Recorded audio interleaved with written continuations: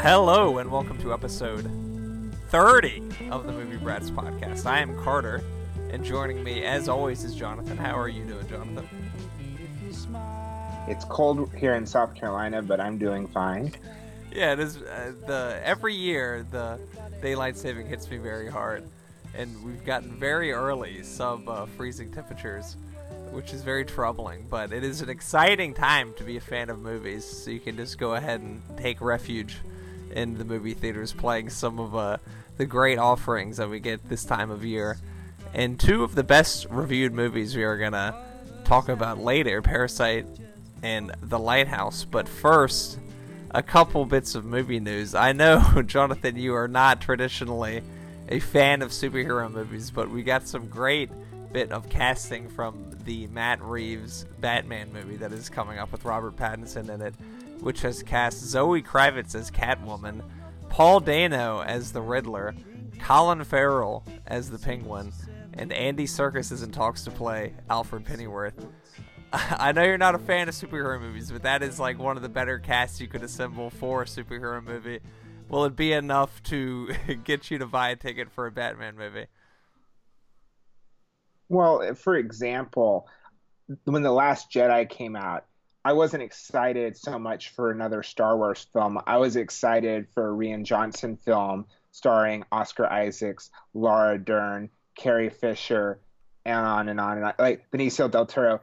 So I think of it in that way. It's like I wasn't excited for Black Panther so much as a big budget film directed by Ryan Coogler with Michael, like all these really, really good actors, Angela Bassett, and I want to say Michael Jordan. What's his name? Michael B. Jordan. B. Jordan. Yeah.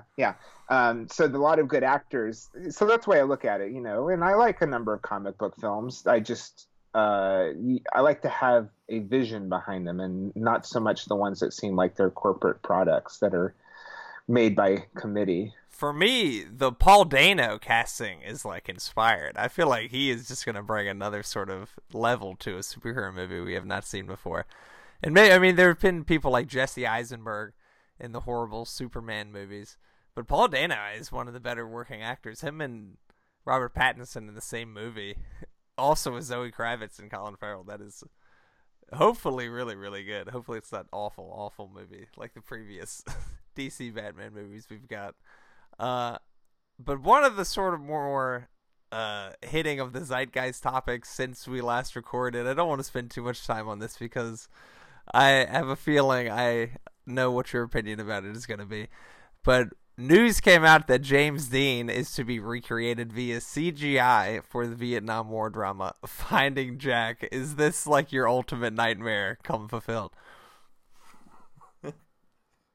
Well, it's cinematic grave robbing. I mean, they did it about 15 years ago with Laurence Olivier and Sky Captain of the World of Tomorrow. They did it with Fred Astaire, I think, with Dancing with a Vacuum in a commercial. They say, we have the family's permission, that we have the rights to it, but that doesn't make it okay. James Dean is dead. He can't agree to be in a film. We don't know that he would want to be in this film. I mean, I don't mind necessarily doing something like having Carrie Fisher appear to some degree in a Star Wars film after she tragically, unexpectedly died. I mean, that's kind of different, but to have someone 60 plus years after they died, I mean, he's been gone about 60 years, yeah. I think. Like 1955, I think, is when he died, yeah. I mean, it kind of connects to The Irishman with the use of makeup and de-aging the actors. It's like we're going to get to the point where we don't even need actors. And I know the guy who directed American History X, he's making a film starring an AI robot as the lead quote-unquote actor. And, yeah, I mean, it's intriguing what they can do with technology, but there's a uncomfortable like creepiness to that. Even if it looks really amazing, it's creepy. It's just it's unethical and it's creepy. Don't you think? Oh, totally. And my sort of conspiracy brain thinking on this is that this movie is never even going to come out. Like, it doesn't even have a Wikipedia page at this point. I feel like this is just people trying to get their names in the news and them talking about, or it won't come out in the way people are picturing it, with like James Dean from Rebel Without a Cause red jacket and all, showing up in a Vietnam movie. So I think this is more than anything just people trying to get their name in the news and trying to get, some sort of funding. There's just like no way that this is like cost-effective way to cast someone. It's like resurrecting James Dean from the dead and having him play what seems to be like the second or third lead in an ensemble movie. So until I actually see it with my own eyes, I can't believe this is actually even going to be true. So hopefully this is just like hearsay and craziness, and that this actually doesn't end up being made. One bit of intriguing news is, I would say, the best director under 50, Paul Thomas Anderson. It was announced that his next film is going to start shooting early next year, and it's about a high school kid in the 1970s. That's what the headline says. Made me think of Dazed and Confused. We get Paul Thomas Anderson's Dazed and Confused. It probably won't end up being like that at all, but that is just where my brain went. Right. I mean, you have this fantasy of what if people like Darren Aronofsky and Paul Thomas Anderson and Alexander Payne made 2 or 3 movies every year like they did in the Hollywood system. That would be amazing. But, Woody Allen and Takashi Miike are pretty much the only ones that do an average of a film a year. And so it's sad. Then like Alexander Payne went 7 years between Sideways and The Descendants. And like David Fincher, he has, we mentioned before, I think, that he's doing a black and white biopic about the making of Citizen Kane. He hasn't done a movie since Gone Girl, and that's been almost 5 years. He's only made TV episodes of Mindhunter. That's the only place you can go for new David Fincher in the last 7 years, which is pretty wild. But it's one thing I saw that probably piqued your interest was Oscar Isaac is going to star in Paul Schrader's next film titled The Card Counter. That seems like a match made in heaven. A star with writer-director. He made First Reformed, which came out last year and was one of both of our favorite movies to come out last year, and probably will have a prominent position in the best films of the decade that will make an appearance later this year. But I don't know too much about what this movie's going to be, but it's good to see Paul Schrader already has a movie coming up to follow what was his best movie in a very long time, First Reformed. So hopefully he finds a nice rich vein of form with his filmmaking. Well, so one of my film critic friends on either Facebook or Twitter said that would be completely in keeping with Paul Schrader to turn around after doing First Reformed and doing an utterly shitty film like The Canyons. I mean, I haven't seen that one, but he's been a very uneven filmmaker. He's had some really incredible films, like a man of uncompromising vision, which may not be necessarily a vision shared by people who aren't himself. Right. Well, which film do you want to review first, The Lighthouse or Parasite? I think we need to start with Parasite. Yeah, that is an interesting little double feature. We got a Cannes double feature, and I actually saw both of these movies on the same day. It had some very troubling dreams afterwards. It's both sort of movies that crawl inside of your head and refuse to leave. So I think we should start with Parasite because it's a little more palatable out of the two. Would you agree with that? Yeah, it takes disturbing turns, but it's a very watchable movie. It's very entertaining, and even if you're off put by violence, it's one of those that it's used briefly in the film, impactfully, and it does get pretty violent, but Parasite it isn't a bloodbath. Directed by Bong Joon-ho, who I know you're a big fan of. The only movie I've seen by him previously is Okja, which was a Netflix release a couple years ago, but he also did Snowpiercer in the English language and The Host, which was one of his early movies in Korea. Parasite is set in Korea. It is not in English, although we get some English interspersed throughout. It is about a young man from an extremely poor household who cons his way into becoming the tutor to a girl from an extremely wealthy family, leading to his parents and sister also infiltrating the lives of this extremely wealthy family. It premiered May 21st at the Cannes Film Festival, where it won the competition's highest prize, the Palme d'Or. It was released October 11th in the USA and is now playing nationwide. A Metacritic score of 95 and a Rotten Tomatoes score of 99. Easily one of the best reviewed movies of the year so far. It sounds like you liked it. I was completely enthralled by this movie. This was one of the more original movies I've seen in a long time. And one of the movies where I was watching it had just no idea what the next 10 minutes was going to look like. It was completely surprising at almost every turn.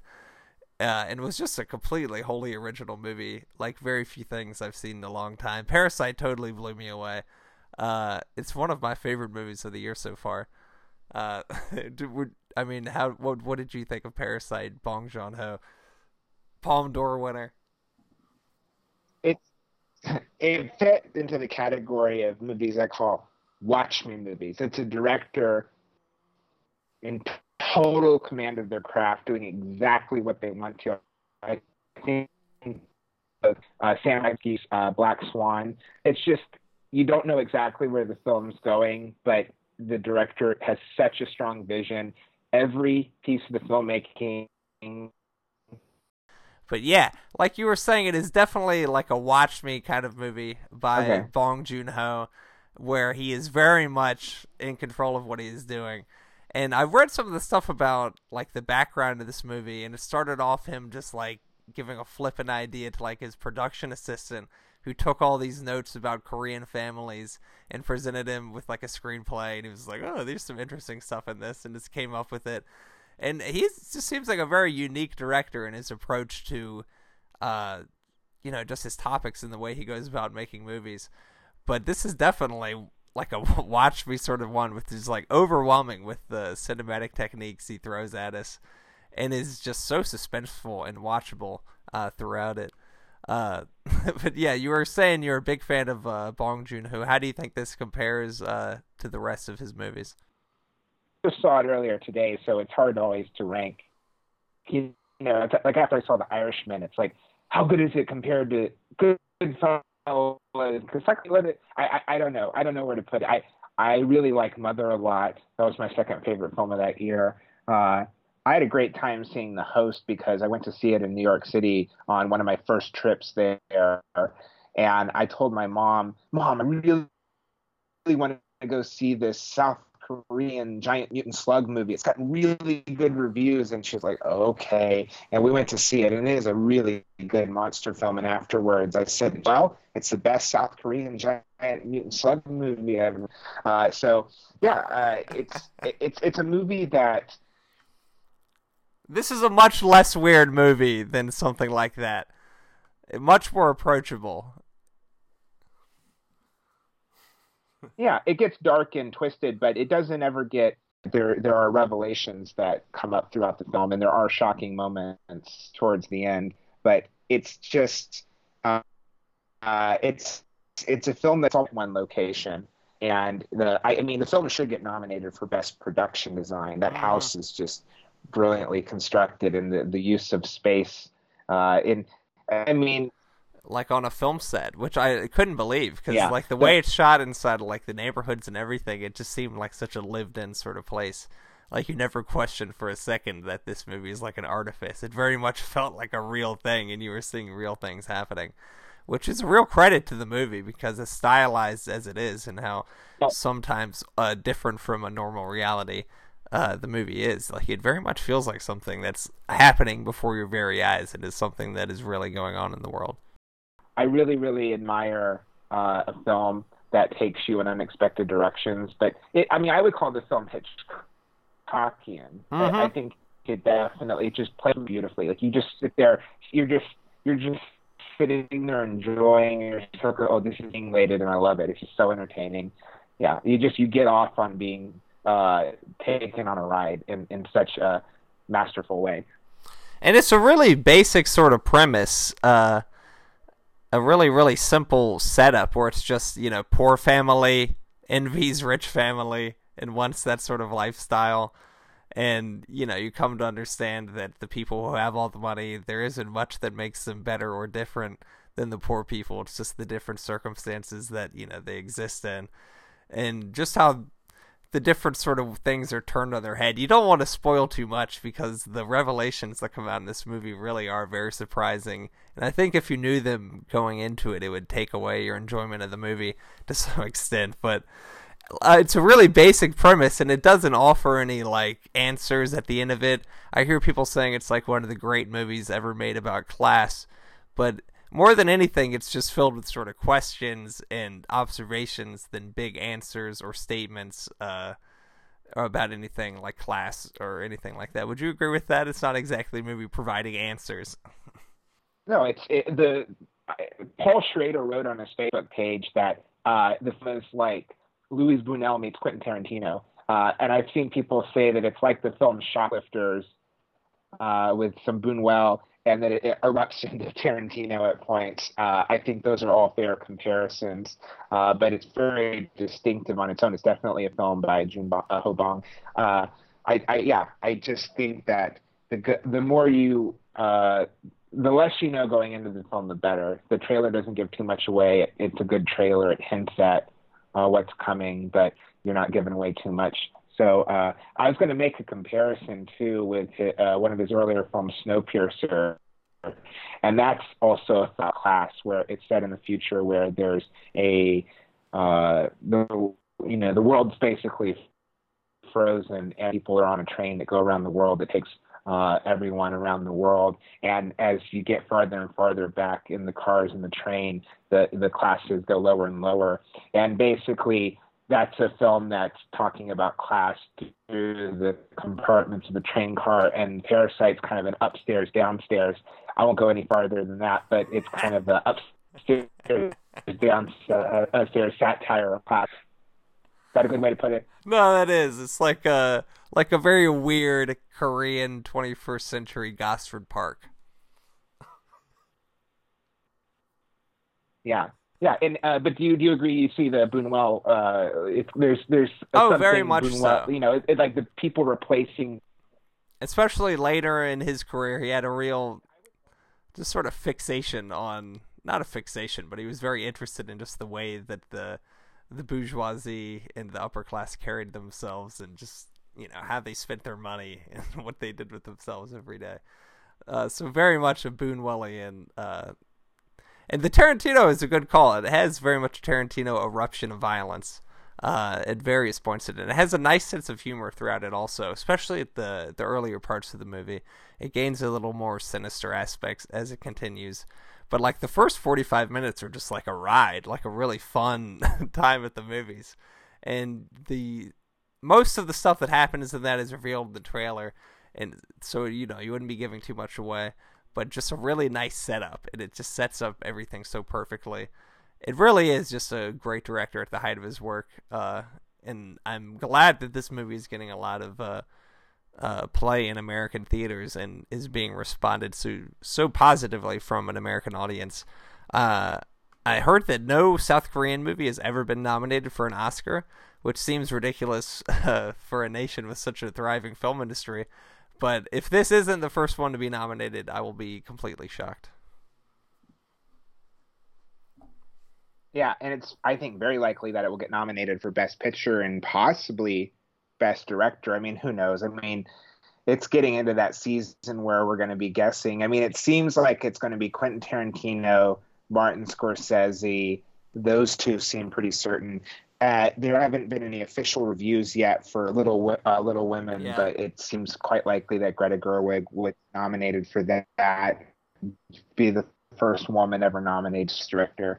I don't want to go on a rant. I so hope Joker doesn't get nominated for more than anything in Best Actor, which I don't think even should get nominated for Best Actor. If it got nominated, like Todd Phillips for Best Director, that's not going to happen, but it could get nominated. Well, what would be really amazing if it was just like these legends that are up there nominated together. We get Martin Scorsese, we get Quentin Tarantino, maybe Terrence Malick is nominated for his new movie A Hidden Life, and then like Greta Gerwig, and then the fifth person is Todd Phillips. It would just be like, who the fuck is this guy? What is he doing here?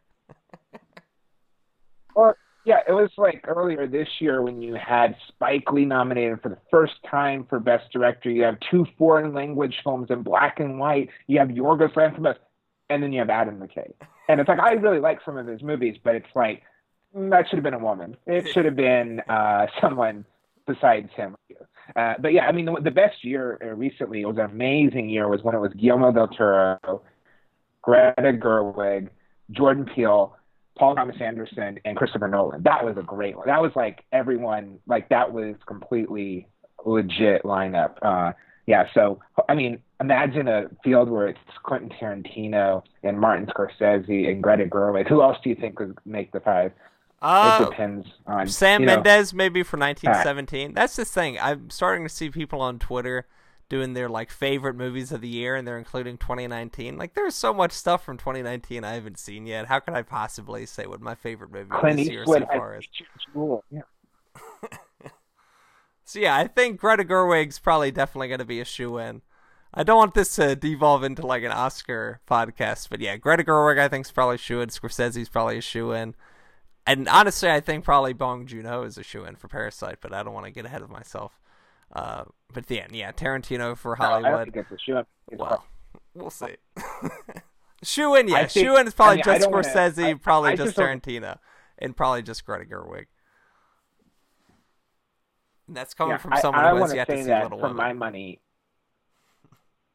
Yeah, I mean, as of right now, The Irishman is the best film. Should like win like every category. It should win Best Picture and Director. Joe Pesci should. Ford versus Ferrari. Do either of them get nominated? Do both of them? Do neither of them? I don't know. But anything else to say about Parasite? We went into Oscar talk, which we shouldn't do. Which is not too much. To transition into a movie that I do not expect will be very palatable to an Oscars audience. The Lighthouse, directed by Robert Eggers, who gave us The Witch in 2015, which I have not seen the whole movie because reading the plot on Wikipedia made me have nightmares. This movie, The Lighthouse, starring Willem Dafoe. I think it's one of the... You can go on. I was just going to say, I think The Witch is...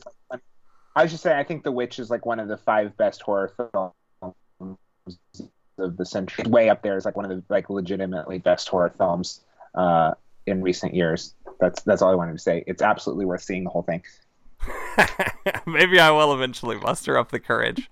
This one starring Willem Dafoe and Robert Pattinson as 2 men assigned to a month-long shift tending to a lighthouse on a remote island in the North Atlantic near New England, and they begin to lose their grip on reality as an intense storm strands them on the island for an unknown length of time. It premiered May 19th at the Cannes Film Festival and was released wide in the U.S. October 18th, a Metacritic score of 83 and a Rotten Tomatoes score of 92. I was very surprised to see the critical consensus be that high because this was one of the more challenging, confusing, some of the more grotesque imagery of this year. It ranks up there with Midsommar and that weird Gaspar Noé dance movie that we reviewed earlier this year, Climax, as some of the just weirdest, most grotesque stuff I've seen on screen in 2019. But despite all of that strangeness and ugliness, it is a really just intense, riveting movie that I could not take my eyes off of, and is such an uncompromising vision of just the awfulness of life in the 19th century by Robert Eggers that this is going to end up being one of my favorite movies of 2019 because it is so unlike anything that you will find in a movie theater playing anywhere else this year. The Lighthouse is just such a strange movie that it is amazing to me that it is getting a wide theatrical release and people are seeing it. And I just love that that is happening, that The Lighthouse is being seen by people, and we're getting this very weird Robert Pattinson, Willem Dafoe performances. This seems like a movie that is right up your alley. I'm sure you loved it.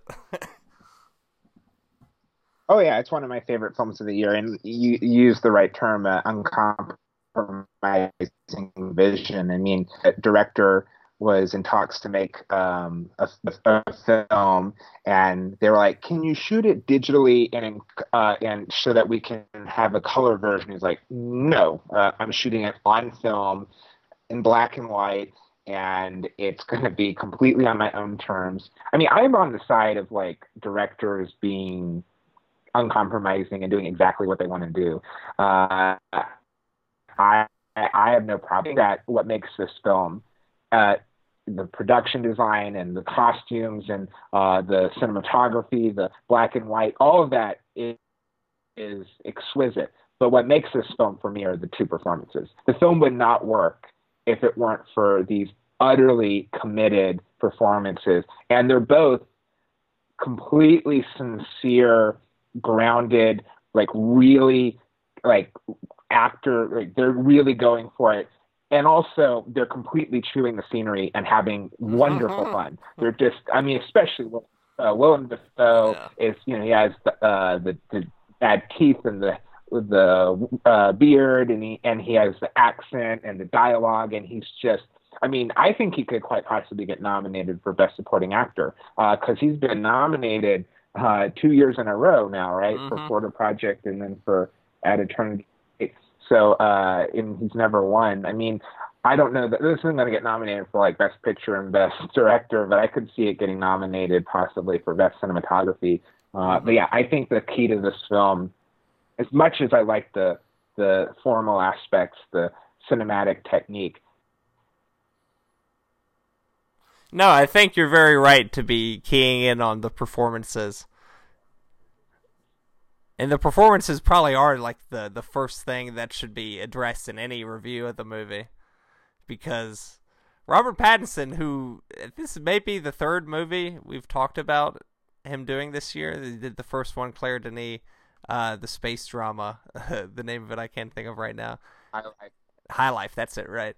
And we talked about him doing the Batman movie earlier this year, and he's just, you know, something else on the screen. Obviously, and this is a real weird movie that plays with audience identification in a lot of different ways, because at the beginning, Robert Pattinson as like the younger person, the movie star, you obviously identify more with his character and are more prone to trusting him, because like the first 40 minutes of the movie is just like Robert Pattinson having the worst job with the worst boss of all time, and Willem Dafoe is just like constantly, you know, shitting on him and making fun of him for being, you know, new in the lighthouse industry and not knowing what he's supposed to be doing, and basically like ordering him around and making him do all this menial tasks while Willem Dafoe, you know, watches the light and does weird creepy stuff at night. But then as the movie continues and they spend more time on the rock, the island that they're on, because they're in the midst of this intense storm where they can't have anyone help them, and Robert Pattinson really starts losing it, and we learn that maybe he's not the person that he has been presenting himself as the whole time. And you start to really question if you should have been identifying with Robert Pattinson and giving him the benefit of the doubt, and then maybe Willem Dafoe isn't as crazy as we were meant to believe, because most of the time we were seeing him from Robert Pattinson's point of view. But then 10 minutes later, you're like, oh my god, maybe Willem Dafoe really is as crazy as I thought he was earlier. So it just gets this like... And then you think also that maybe there's only one person and it's someone going crazy with themselves. There's that idea I thought of. I mean, there's so much going on in it. It's really unbelievable. It's one that I'm sure a lot of people will walk away from confused by and be like, I didn't like that movie because it, you know, made me go to places I didn't want to go. Yeah, I walked out of the movie. After it was over, I was walking out of the theater. I saw it with a group of friends, and there was this older guy, and he said something along the lines of, well, that was something. It was like that was his response. But well, especially the way it ends, which, you know, we don't want to reveal, but it really is just like, what the hell did I just see? This was so out of the ordinary and different from what you expect going into, like, a Robert Pattinson movie. This is Twilight, this is not. Yeah, well, I mean, it has one of the best cuts to the end credits and a song over the credits. That made me smile big time. And I think that, like, I don't think anyone that knows movies can say that Robert Pattinson and Kristen Stewart aren't, like, two of the best actors of their generation, and that post-Twilight, both of them have made awesome, awesome movie choices, and it What worked with also really I think have done good auteurs. I mean, a really good job of using the weight that their names have carried as, box office draws that people will go see movies that they are in to get financed movies that probably otherwise would not have been if, someone with less fame than themselves had been in it. Like, without, I mean, exactly, like, The Lighthouse would not have been seen by nearly as many people if Robert Pattinson was not in it. I can guarantee that. Right. And I think that, that's the thing I don't understand. Like, I don't have a problem with an actor doing something like Transformers or comic book film, but then you got to turn around and do like at least 3 good movies. Like there's actors that they do all these shitty big movies. It's like, yeah, but you got to go do a Coen Brothers. You got to go do a Steven Soderbergh film. Like you got to make like get the big paycheck. Like Holly Hunter, like Holly Hunter shows up in Batman versus Superman. I think it's like, but then she'll go and do something with Jane Campion, or she'll do like they'll do that, she was in the Terrence Malick film Song to Song. It's like, but you got to do that. You can't just do junk all the time. I think Adam Driver is like Bruce Willis. Like he'll do every. Yes, Bruce Willis very much is like I'll just like do whatever. I mean, in more recent years, I feel like it's like he'll do 12 Monkeys in Moonrise. He'll do 12 Monkeys in Moonrise Kingdom, but then he'll do 20 shitty generic action films that like 3/4 of them these days go straight to DVD or barely get released in theaters. I mean, in more recent years, right. I guess you'd have to say it's the people who have been in like Marvel movies, like maybe Chris Evans. Like the last sort of interesting movie he got to make was Snowpiercer, and I think now that he's out of the Marvel cinematic churning universe, that he's going to be in Knives Out coming out this Thanksgiving, the new Rian Johnson movie.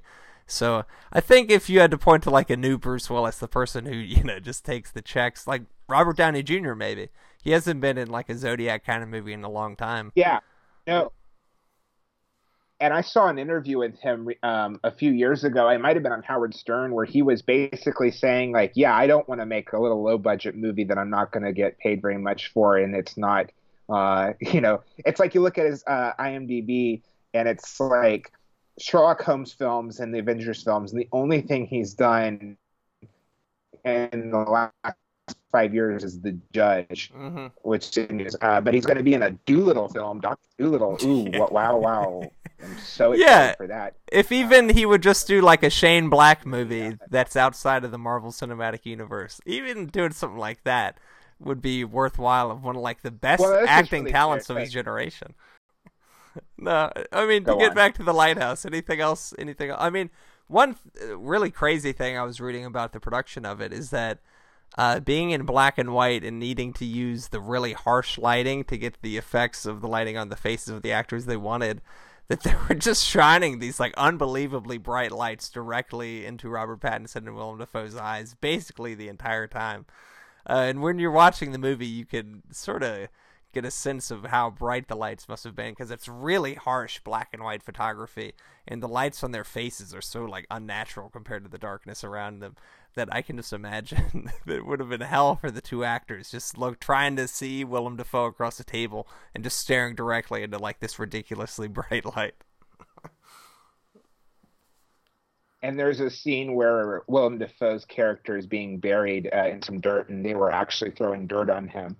It looks like it in the movie. Like it looks like we get a nice pile that goes like straight into his throat, and I'm like, oh, Jesus Christ, I can't believe they made him do this.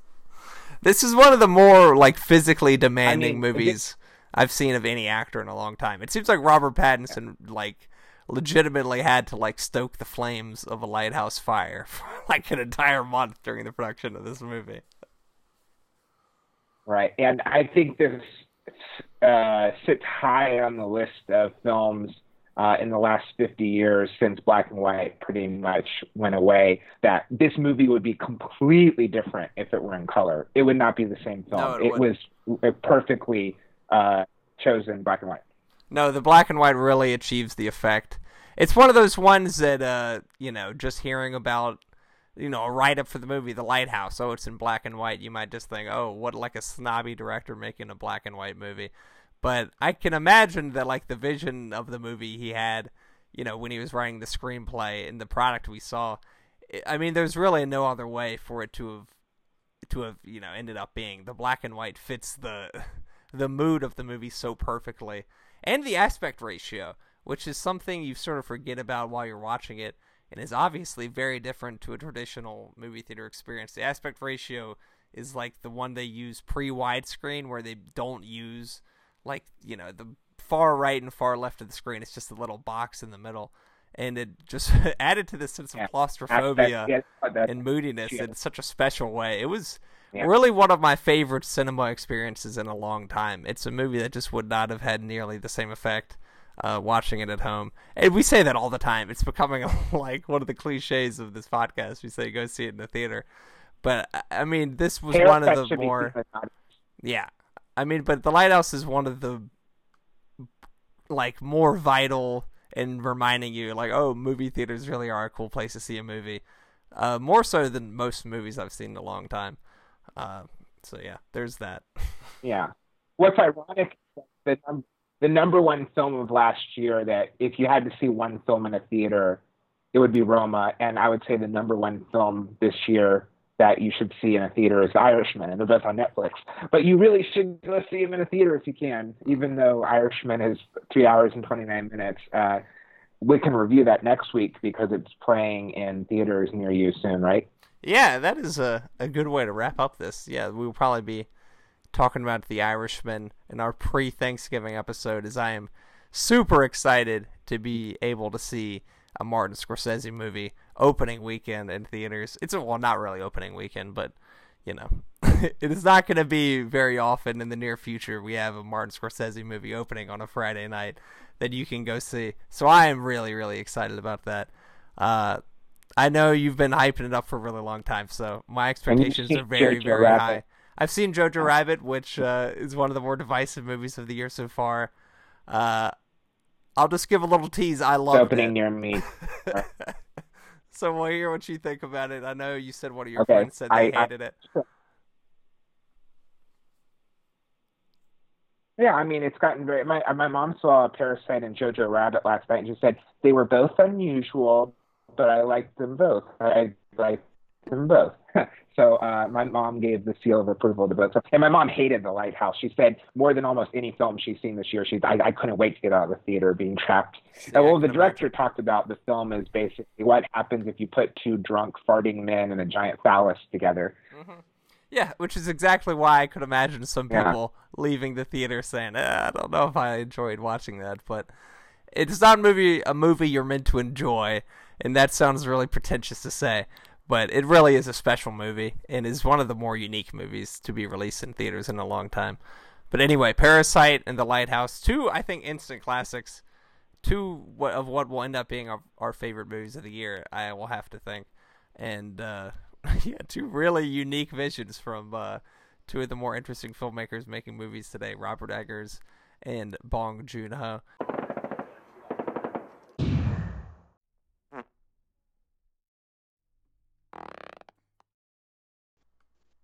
Joining me now for a special segment to discuss one of the latest offerings from Netflix, The King, directed by David Michôd, who's previously directed Animal Kingdom from 2010. This movie co-written with Joel Edgerton, who also stars as Falstaff, also stars Timothée Chalamet, Lily Rose Depp, Robert Pattinson, and Ben Mendelsohn. The movie is an adaptation of William Shakespeare's Henriade, in which prodigal son Prince Henry becomes Henry V of England after his father's death. It premiered September 2nd at the Venice Film Festival and was released on Netflix November 1st. A Metacritic score of 61 and a Rotten Tomatoes score of 71. I am joined now by Davis, my older brother, who is an avid Shakespeare fan and was anticipating this movie for some time before it was released. The floor is yours. What was your impression of David Michôd's The King, released on Netflix?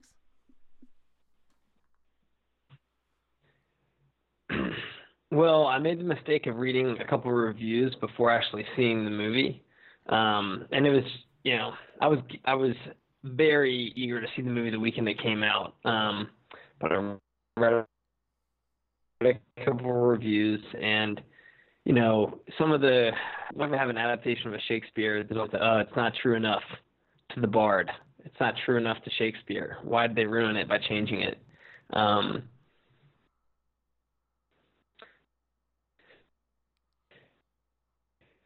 Some other critiques kind of along those lines, and I was like, oh no. And then I saw it and I loved it. I thought it was a good adaptation.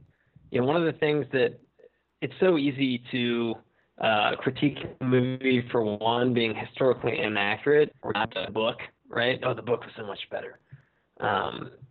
And I think, I don't know, I've taught Henry V, to high school students. It's a great play.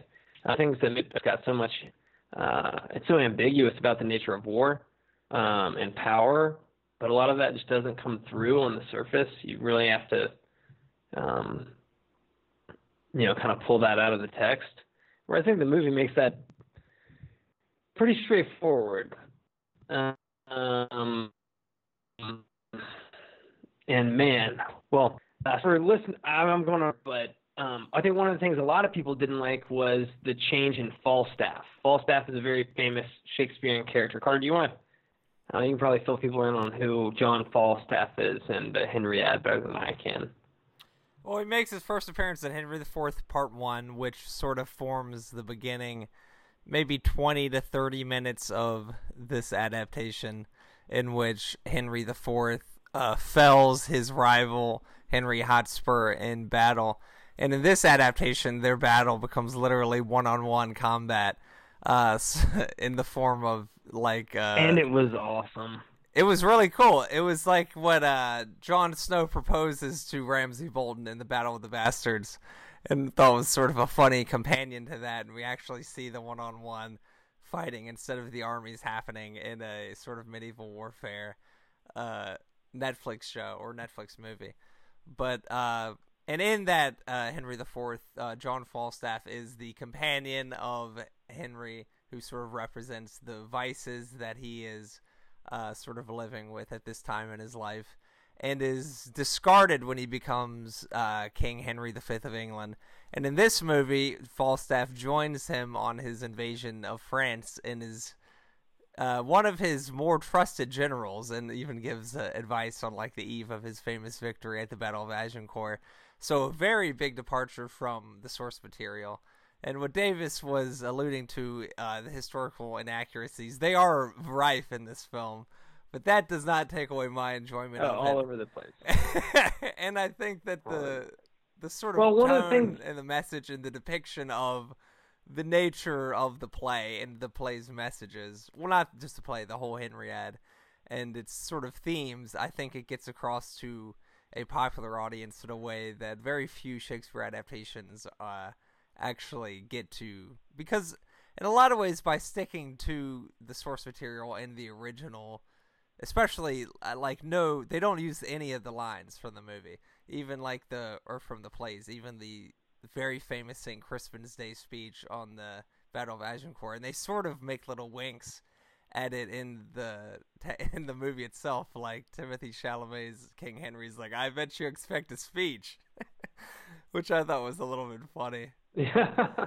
So, by not using any of the original lines, it becomes a much more accessible adaptation of a Shakespeare text, because, newsflash, a lot of people have difficulty following Shakespeare, especially if you're not watching a play or reading the text in front of you. So it's a real distillation of the ideas. In that way, I think it's very effective. And if it had been just a straight-up adaptation, it would be 9 hours long, and they make it a very manageable 2 hours and 20 minutes. So for anyone who's saying it doesn't stick to the Henriade, especially the famous "Let's slip the dogs of war," all the iconic lines that come from Henry IV, Henry V. We have our adaptations of Henry V. Kenneth Branagh came out with one. We have one from Laurence Olivier in the 40s. How about we get a different sort of version of Henry V than what we've already gotten before? Well, and they just did one on the Hollow Crown, And honestly, the Henry V from the Hollow Crown, I think, kind of sucks. Because It's so true. It's like to the a script, stage play. It comes off as... It's like a stage play that's being filmed. None of the action is exciting. Yeah.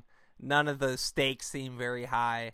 And that's a real problem with a lot of Shakespeare adaptations. While this was like Saving Private Ryan set in the 1400s, it was very visceral, very gritty medieval warfare movie.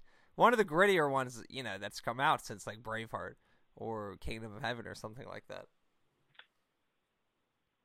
Yeah, and I thought they did cool stuff with the combat. Like it was much more of like an MMA era. Depiction of medieval combat with grappling. Well, I thought they very effectively depicted how exhausting it would have been to fight in that much armor. They really emphasized the heavy breathing after like 30 seconds of fighting with really heavy swords and really heavy armor, which I thought was really cool. And a lot of previous depictions of medieval warfare didn't get across just the endurance it would have taken to fight for beyond 10 minutes in that sort of setting. Yeah, I thought that was great. That's one of the things Bridget, my wife, commented on when we were watching it, is all of a sudden they get up from their first grappling session in that battle between Hotspur and Hal, and they're just heaving for a second before they go back at each other. So it felt very real in that way. Another thing I liked about it from a filmmaking aspect, not getting away from the Shakespeare adaptation part, was how like visually dark the movie was when it was inside. I don't know if they actually shot it with like natural lighting only, but a lot of the interior shots reminded me of like a Jan Vermeer painting, with just the light coming through the window and kind of darkened wood paneled rooms. I thought it set the stage pretty cool and kept my attention. It's definitely not what we're used to seeing, in action movies per se. But, not especially well lit. But it was real mood. No, but I thought the whole that was movie cool. had a real mood to it, and it really got across the paranoia that Henry is sensing in his initial time as the king, and everyone's out to get him. And we get a really nice sort of turnaround in the last sort of third of the movie, or maybe even more than that, like the last 20 minutes. We probably shouldn't reveal the exact details of the conversation. Save that for when you watch it. But a real nice flipping on its head of expectations. But to address the historical inaccuracies, which are rife in the movie, were there any that particularly like annoyed you, or did just all of it sort of like water off a duck's back and you enjoyed the movie regardless of any historical inaccuracy that was in the movie itself? Well, one thing I think is worth pointing out is that the Shakespeare adaptation itself is a huge historical inaccuracy of the actual reign of Henry V. Last summer I read like a 600-page book just about the year 1415 and Henry's rule, just for kicks. And his brothers, he was the oldest, as is depicted in the film, but he had three younger brothers who basically just had his back and actually fought with him at the Battle of Agincourt. Well, that was the one thing for me. Bodyguard. And it's not a big spoiler, but they have it be that his brother, the Duke of Clarence, dies in battle invading Wales. And for me, that was like, I understood why they were doing it, to sort of show the stakes of war and, how you can lose, even someone as close as your brother. But he's a sort of, not a vital character, but not a secondary or tertiary. He was like a very much main character in Henry V as the Duke of Clarence, and historically was very much present at the Battle of Agincourt.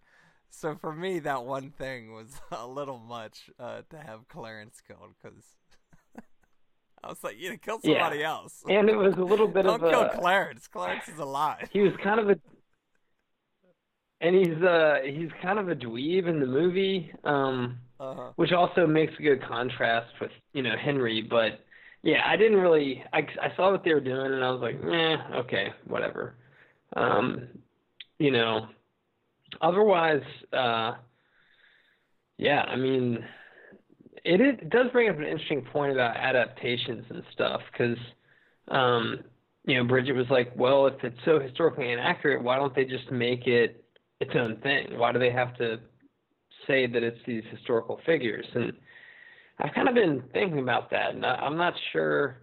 I mean, there's like a gravitas to having it be somewhat inspired by real events that you couldn't get if you just kind of made up an original. It has to be the real events. Even being a non-English person, just a lover of English things, I was filled with swelling of pride for the nation of England just watching this movie. And I watched on the eve of the World Cup final against the evil South Africa, so it just made me even more inspired and filled with love for the achievements of the great England.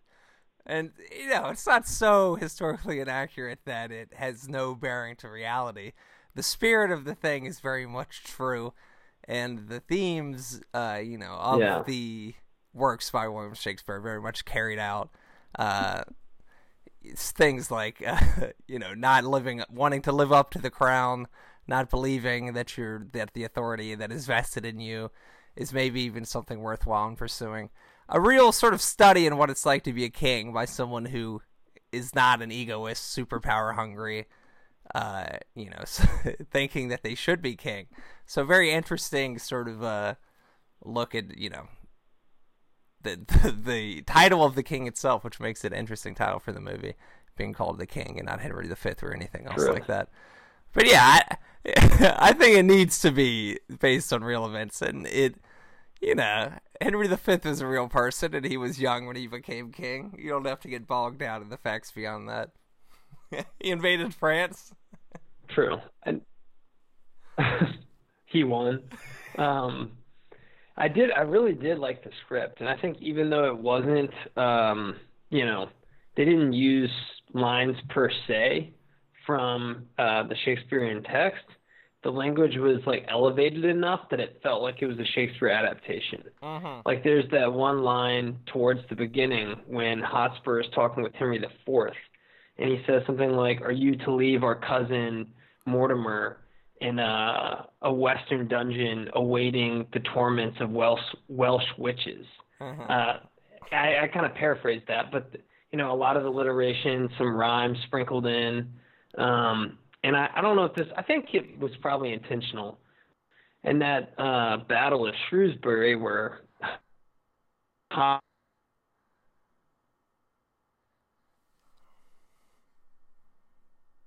Hotspur calls out Henry V. I'm the one and says, "Why does the little dog bark? Where is the big dog?" Do that again for me. You lost connection there for a second. Slip the dogs of war. Oh, okay. So, talking about, one of the famous lines that Carter alluded to that actually happens in the Siege of Harfleur in the Shakespeare play is "Cry havoc and let slip the dogs of war." And then in the Battle of Shrewsbury at the beginning of the movie, Hotspur, when he goes to challenge Henry V, Thomas, Duke of Clarence, says, "No, you're not going to fight. Get out of here." And then Hotspur says, "Why does the little dog bark? Where's the big dog?" And then Hal, Prince Henry, they fight their duel. And then after he's victorious, he tells his brother, "Abandon this havoc." Mm. No, there were a lot of nice little tip of the caps and allusions to the original source material. One is, I might as well give it away. Falstaff is about to fight in the Battle of Agincourt and says something like, I could either die here or I would have died in a tavern in Eastcheap, and which one makes a better story? And which is a nod to Henry V, where he dies at the very beginning of it, and I think he dies even off stage. Someone announces Falstaff has died. Isn't that right? Yep. Yeah. Yeah. So giving him a glorious death of a broken battle, heart. Yeah, is a much more fitting way to send out one of the greatest creations of William Shakespeare. Someone who's known as being one of the great characters up there with Lady Macbeth and Hamlet himself. So it is nice to see such a great character given a hero's death, and get a real nice, not nice, but a nice stature and in Hal's invasion of France, which would have been cool. It's in many ways, departures from the original material, but like he says, it makes in a lot of ways a better story than what Shakespeare gave us. One criticism of Falstaff. Timothée Chalamet, who plays the titular king, Henry V, was not convinced by his physique as a great warrior. And that line you alluded to earlier, why is the little dog barking, where's the big dog? I sort of chuckled to myself in that he was referring to Timothée Chalamet as the big dog. Yeah. He could have done a little bit more powerlifting before this movie, that's for sure. That's the thing, though. I don't think he's got a body that would even take to lifting. He's just a scrawny guy. Yeah, I don't know. They can put you on a bunch of protein and, it's pretty crazy what they can do. But, I mean, he hasn't hit second puberty yet either. So it probably would be hard for him to put on muscle. That's kind of an interesting thing, too. The kind of... I mean, what were your sort of... How old is Timothée Chalamet? Early 20s, 23, 24. We haven't talked too much about his performance. He's kind of got the androgynous thing as going. Henry V. I mean, what did you think of him as one of the more famous characters in Shakespeare's many vast array of famous characters? I thought it was good. Definitely got the moodiness, and I think if there was one thing that was missing, was he never seems to really be enjoying himself that much when he's with Falstaff and his kind of revelry stage.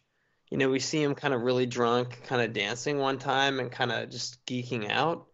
But the lightheartedness that Hal has in the Henriade just never seemed present. No, he more just seems like depressed, like a depressed drinker than like a fun-loving lover of innocence and goodness. Which, but Falstaff did seem like that, kind of the fun-loving guy. And so it was kind of an interesting partnership where you almost felt like Falstaff was trying to talk him off the edge. And there is a scene where he basically does that. Yeah, I mean, it was much more, I think, a play about Falstaff than about Henry in some ways, which I didn't mind. I think especially in, the post 9/11, Atlantic world where, we have, throughout most of American history, we don't have times where we have combat veterans that have served for 20 years in combat, right? And Falstaff kind of has that vibe of someone who's seen a lot, is trying to kick back, have a good time, and then kind of gets dragged back into it.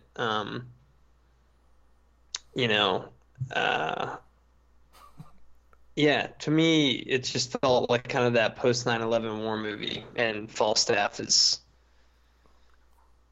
kind of the dude, whereas Henry's just the young guy who doesn't really understand what's going on with war. So, Davis going real big picture with his final thoughts on David Michôd's The King, which seems to be taking over Netflix. Maybe you will join us on a future segment of the Movie Brats. But on your debut, The King, I thought it was a worthwhile movie to discuss. I really enjoyed it. From your thoughts, I feel like you really enjoyed it, despite some criticisms that are definitely merited. Yeah, I totally enjoyed it. I hope it's successful. Do they track like how many? They give their own internal numbers. There's no sort of double checking, fact checking service, but it'll probably end up being seen by 50 million people, which is much, much more than it ever would have been seen by in movie theaters. So this was probably a good place for it to be released. I do. Well, I want to, last note, one of the things that kind of stinks about movies like this and then Outlaw King is you never get to see them in theaters. Yeah. What are the chances that they do like a release of this in theaters? 0%. Like down the road. 0%. Oh my gosh. It's the age we live in, but it's kind of you won't these big. You won't even be able to buy this. Never see them on the big screen on Blu-ray. This is a Netflix property.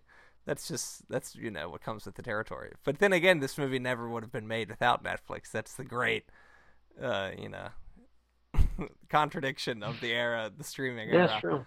So, you know, be glad that the movie was released and be glad you were able to see it opening weekend in the convenience of your own home and still enjoy it. You know, one would prefer to see this on a big screen, but, you know, you take what you can get. I give it 2 thumbs up. Sounds I just gotta get a bigger screen. 2 thumbs up. Yeah, stop being a poor person. All right, that is The King. Thank you for listening. 2 thumbs up from Davis. You thought the leaden winter would bring you down forever, but you rode upon a steamer to the violence of the sun.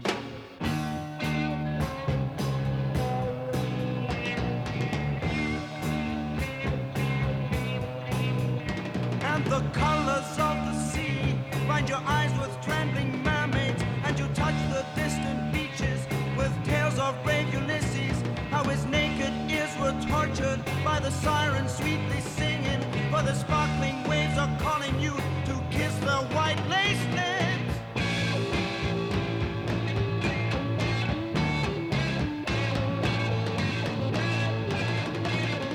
And you see a girl's brown body